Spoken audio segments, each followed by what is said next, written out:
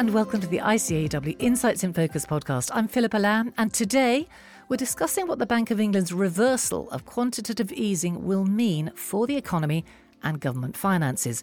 With me to discuss that, I have Ruben Wales, ICAEW Head of Financial Services, Martin Wheatcroft, External Advisor on Public Finances to ICAEW, and Michael Saunders, an economist who sat on the Bank of England's Monetary Policy Committee for 6 years from 2016 until very recently. It is hard to believe now, but when the Bank of England introduced QE in 2009, it was an unprecedented move.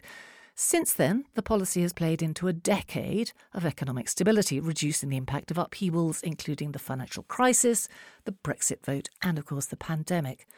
But fast forward 13 years to right now, and the central bank has a new parallel challenge: how to undo £895 billion worth of monetary stimulus at a time of financial volatility.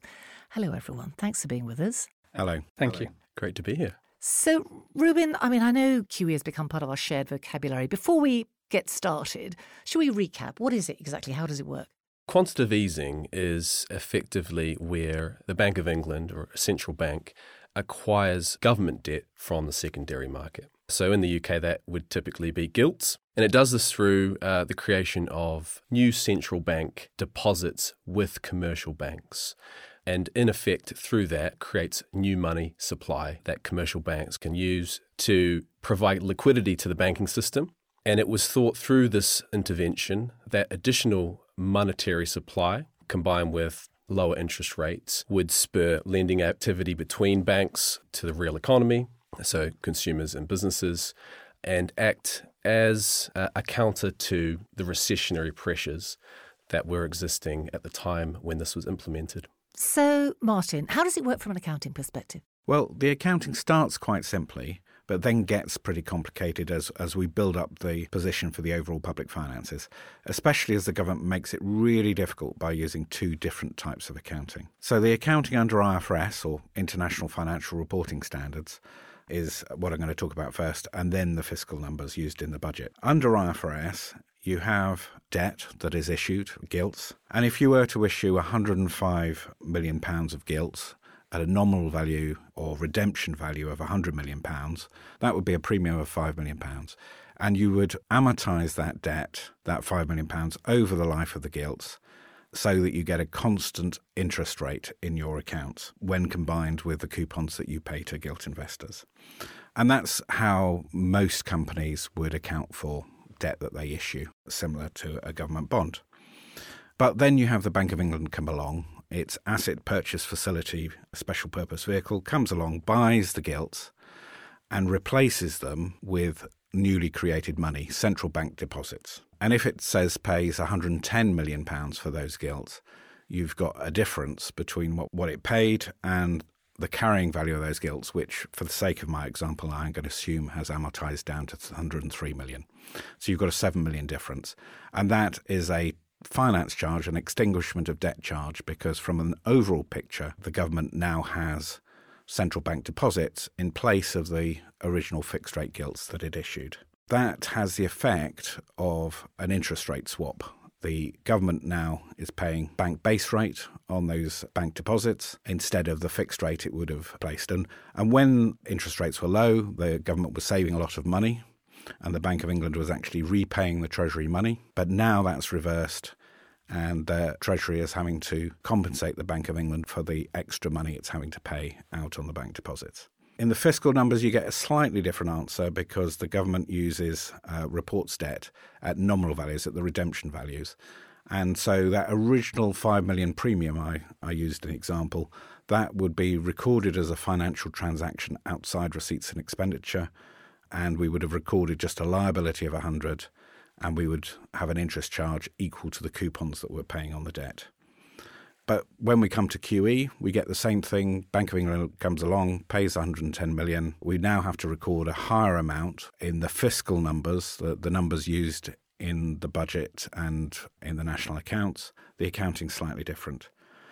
The debt is recorded at nominal value, the redemption value, and so that £5 million premium that we had in the original example, That is removed. It goes through financial transactions outside receipts and expenditure, so it doesn't hit the deficit, and is not recorded as part of the interest charge, which is basically now just charged as equal to the coupons that are paid on the gilts. And when Bank of England comes along and buys those gilts, it's paying 110 for something that's recorded in the books at 100. And so the 10 also gets recorded outside the deficit, and you get a higher debt number, which in the fiscal books is reported as an incremental 10, with the original gilt still recorded as a liability, even though they are an internal government liability now, owed from one part of the public sector to another. That's the position before we get to quantitative tightening. I mean, Michael, you're a long-term QE watcher. You were on the MPC until very recently. What is your thinking about what the thinking was when QE was first introduced? So the Bank of England's Monetary Policy Committee, of which I was a member, is responsible for setting monetary policy to return inflation to the 2% target over time.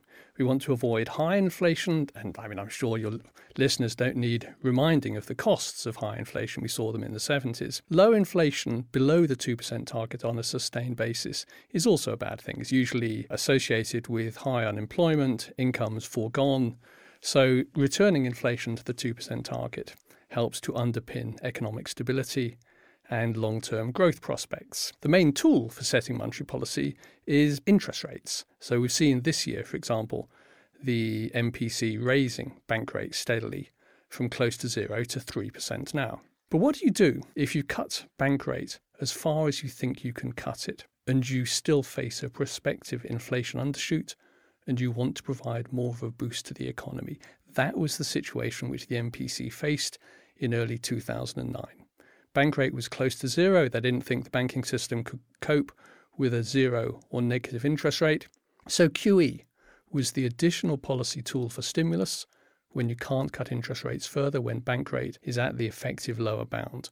By buying gilts, they lower gilt yields. That lowers long-term borrowing costs for households and companies, boosts growth, boosts investment, boosts jobs, helps to prevent a sustained inflation undershoot. And that policy having been launched in 2009, there was a further wave of QE in 2012 during the euro area crisis, another one in 2016 when the Brexit vote threatened to press the economy, and substantial further amounts of QE during the pandemic when, of course, the economy was shut down and there were risks of a sort of vicious circle of companies cutting back on jobs and investment in a major way. You weren't on the MPC at the time when it was first introduced.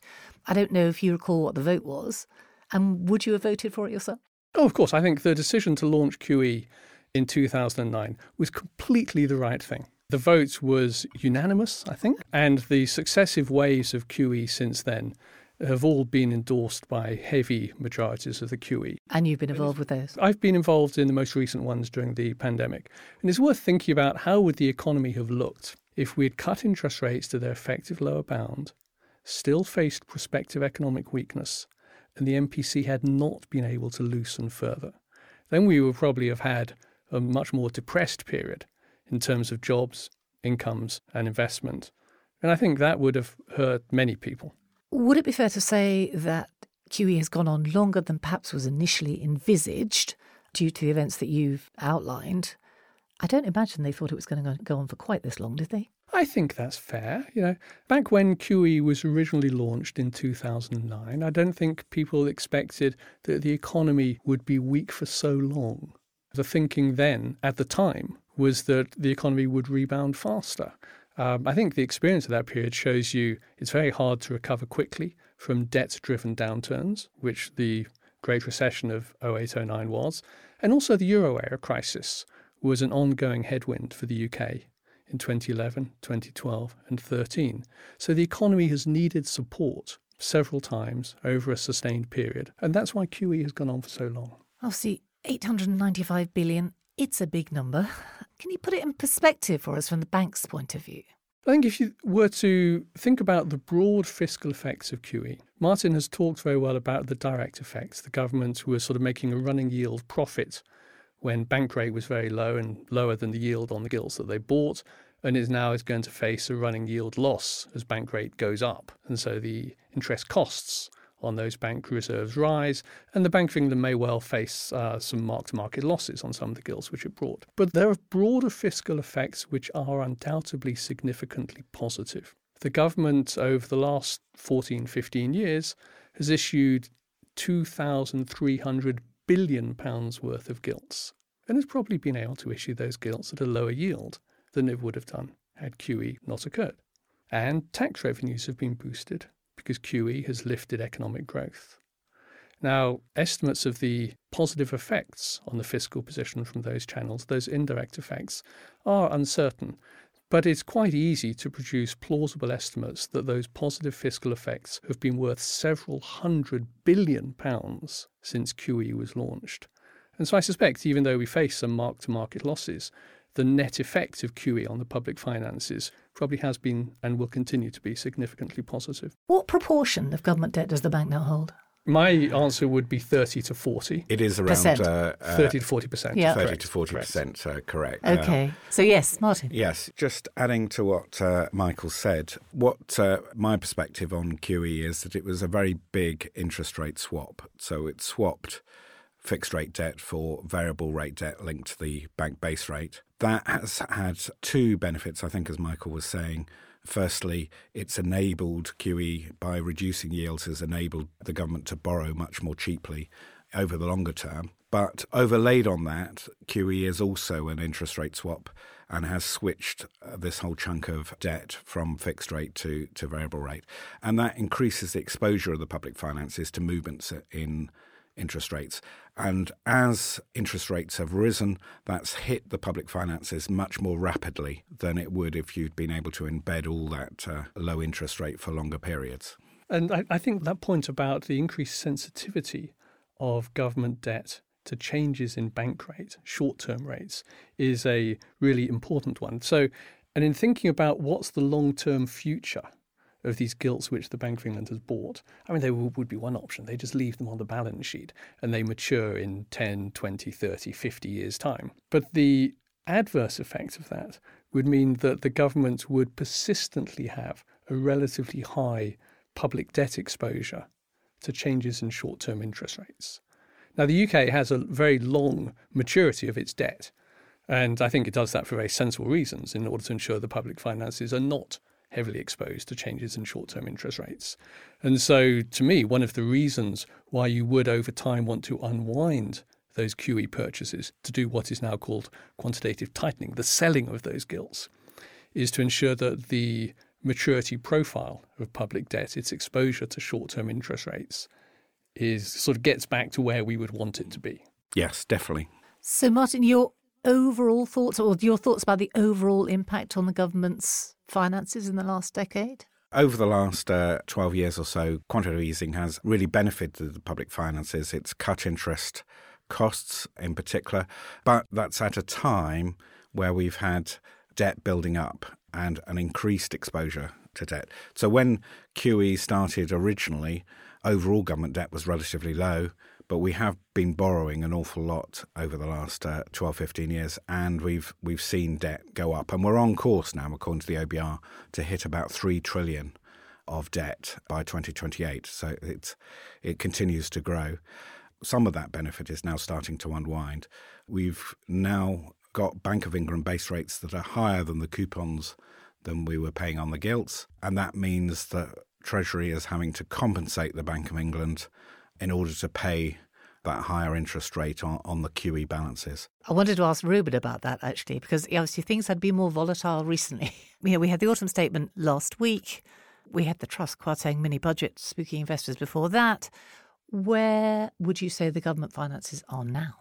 As Michael and Martin have alluded to, as a result of QE, we are more exposed, or our public finances are more exposed to movements in the yields on gilts.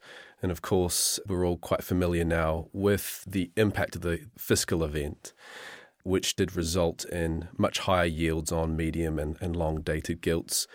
If that situation had held, thankfully it didn't, of course there would have been much higher interest rates passed through on central bank reserves, as the bank may have responded to that environment by raising rates faster and further than they otherwise would have. And also, of course, as we've referred to, the impact that may have had on the mark-to-market valuation of those gilts. Thankfully, the Bank of England stepped in September and October to address the issues within the gilt market, and we've now had an autumn budget that, for the most part, returns to sort of fiscal orthodoxy. The markets responded well to that, and gilt yields have returned somewhat. I guess the thing to note here is that, of course, as we continue to try and address inflation, interest rates will continue to rise, and that is where the additional cost to public finances will come in from QE. So we have now QT, quantitative tightening. We've talked a bit about the reasons for why now, but let's just be explicit about that. Why do you think right now is the moment that this is happening? Well, as we know, inflation is currently at around 11%, and the Bank of England has made strides already to increase interest rates in response to that situation. Quantitative tightening is clearly the reversal of what we've had over the last 13 years, where the bank will look to unload gilts into the market and where they are naturally maturing, not replace them. So it is a sort of an effort that supports higher interest rates and that it is reducing money supply. And as a consequence, we hope it will support the efforts to lower inflation. Michael? I would say that the driving force behind the decision to unwind QE to start to implement QT is that the Bank of England doesn't want to have a large, very large balance sheet, a very large stock of QE indefinitely. And that's partly for the reasons of ensuring the public finances aren't overexposed to changes in short-term rates that we described previously. The Bank of England view the QT as likely to be only a pretty modest tightening of monetary policy. So they don't really view it as a key monetary policy tool. Bank rate is the main monetary policy tool, and QT is likely to sort of chug along in the background, hopefully as a low drama exercise. The bank is not seeking to use QT as the active policy instrument. And so the way in which they've set QT is to aim to do a certain amount each year, and that will, they would expect, sort of proceed more or less regardless of what's happening to the economic data and the state of the economy. Whereas obviously decisions on bank rate, which is the active policy tool, are made frequently throughout the year. Is there also a thought for the bank that it doesn't want to look like it's lost its independence, holding so much government debt? I mean, it's directly financing government borrowing. That's an odd position for it to be in, surely, with, I think you said 30 to 40% government debt? QE has never directly financed government borrowing. That's a really important point, because people often allege that the Bank of England is just financing the government. It's not to do with that. The government has always issued its debt into the market, and the Bank of England has never bought debt directly from the government. It has always bought debt in the secondary market from private investors. So that has helped to keep gilt yields low. Undoubtedly, that has provided more favourable borrowing costs for the government. But I have to say, that is not the chief motivation. The chief motivation is lower borrowing costs for households and businesses, because that is what has given you a boost to the economy over the last 15 years. And there have been times when the economy has really badly needed that boost. And just to add to that, I think one of the helpful things to think about the accounting is QE has been just a swap between different types of debt from a government finances point of view. It had fixed rate gilts. It then post-QE has variable rate central bank deposits, both different types of debt. So the idea that it's been financing government is strange, the appearance really. Of the idea It may is what I was asking. Yes, it may seem to some people as that's what's been happening. But in reality, government has gone to private investors and raised money, and then the Bank of England have swapped it into a different type of debt. And you can see the difference really actually in the course of this last year. After all, the government is still borrowing quite a lot, more than it had expected a year ago. And the Bank of England is not buying bonds to help the government out. It's selling bonds because it's seeking to reduce the balance sheet long term. And after all, is in a monetary policy tightening cycle. So when the economy is weak and bank rate is at rock bottom, that's when QE becomes an active policy tool for stimulus. At other occasions, I would expect the Bank of England to be gradually seeking to run down the balance sheet. Yeah, it's dipped its toe in the water, hasn't it, so far? Has it sold about £750 million worth of bonds so far? Is that right? Well, the process has only just started. So they've laid out an aim of seeking to reduce the stock of QE by £80 billion over the course of a year. Roughly half of that, in other words, about 40 billion, should occur naturally through the redemption of bonds which are held by the Bank of England. And the other half, 40 billion, it would be through active sales. And those have only just started. Their aim is to just sell modest amounts steadily, not seeking to disrupt markets, not seeking to push gilt yields higher. This is something which should be hopefully the financial market equivalent of watching paint dry. OK. Risks associated with QT? Do you see any? I think there's an element of it which is unknown. The UK hasn't sought to unwind QE previously. The Fed has unwound part of its QE program. They had an equivalent asset purchase program. But they've done it really through the redemption of maturing bonds rather than actually selling bonds in the market. The Fed's bond holdings are much shorter maturity than the Bank of England's, and so many more of them mature naturally from month to month, year to year. So they have been doing a substantial amount of QE unwind in this sort of passive way. But this is new for us. Actually selling the bonds is a new step, and that's a reason why the Bank of England, correctly I think, decided to proceed fairly gradually and cautiously, not seeking to make that a big drama. Ruben? I guess we might see risks that we didn't otherwise or previously consider there to be a significant risk. Is we have had in now the recent past a dislocation in gilt markets where yields have spiked and where we've seen, instead of what was commonly thought of as an asset class that you ran to, we've seen investors run away from. So whilst that wasn't to do with quantitative easing or indeed quantitative tightening, that risk does remain within that market. It is now more vulnerable than it was in the past. And so I guess, as you say, softly is probably the right approach, because we will be looking at a situation where the Bank of England is unloading gilts, and similarly the government will be issuing new gilts as a part of covering deficits. And so it's the extent to which the market can absorb that kind of supply of gilts that remains the question for me. I think the really important point that comes out of that is the UK at all times, through government actions and Bank of England actions, needs to ensure that it acts in a way which underpins the credibility of our medium-term economic framework. In other words, that public finances are on a sustainable path, that inflation will get back to target. We have seen, and we don't need reminding of this, but Liz Truss clearly did. That's the kind of risk which can happen if the government's macroeconomic credibility starts to be threatened. We want to avoid that. I was going to add that I think the risks, we've talked about the risks on interest rates and so on, but the biggest risk does come down to what it means for the public finances more generally, and in terms of tax policy and public spending policy. And regaining that credibility has been hugely important, because that's enables the government to continue to borrow substantial sums. So if you're asking what the risks are, I would say the risks are that you end up with higher taxes or further cuts to public services in order to ensure the public finances are credible from a market perspective. And that's a real risk. So it's QT for now. Might we see QE again in future? QE is in the Bank of England's policy toolkit. So at the moment, bank rate is 3%. My expectation is it will go higher in the next few months. How much higher? I'm not sure exactly where the ceiling is. I wouldn't be surprised if we get to 4% in the next 6 months or so. And there are risks that we could go higher than that.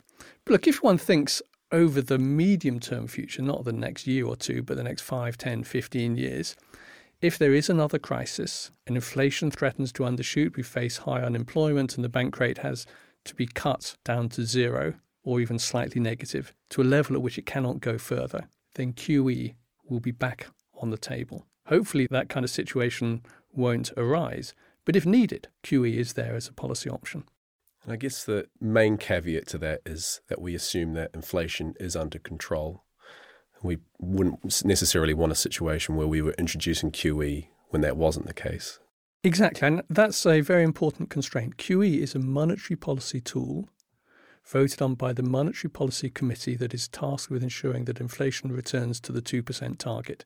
So if we're in conditions in which inflation is high, and it's above target now, well above target, and bank rate is well above zero, you would not expect QE to be happening under those conditions. It's only a tool for trying to boost a depressed economy when we otherwise face a sustained undershoot of the inflation target, persistent high unemployment and job losses. It's for those kind of dire situations that QE is in the toolkit. The rather unfortunate thing is we've had 2 of those occasions in recent times. And that's why it's important that QE is available. Even if you hope the situation won't arise in which you use it, it's there if needed. I think we're going to leave that there. Reuben, Martin, Michael, thank you very much. A really interesting discussion. Thank you. Yeah, thank you. Thank you very much. That is it for this episode. The next Insights podcast will be out in early December, and we'll be discussing the finer points of the Economic Crime Bill currently passing through Parliament. The next In Focus podcast, when we'll be looking back at some of 2022's most significant business and economic events, will air later that month. Join us for those two. Meantime, please rate, review and share this episode and subscribe to ICAEW Insights wherever you get your podcasts.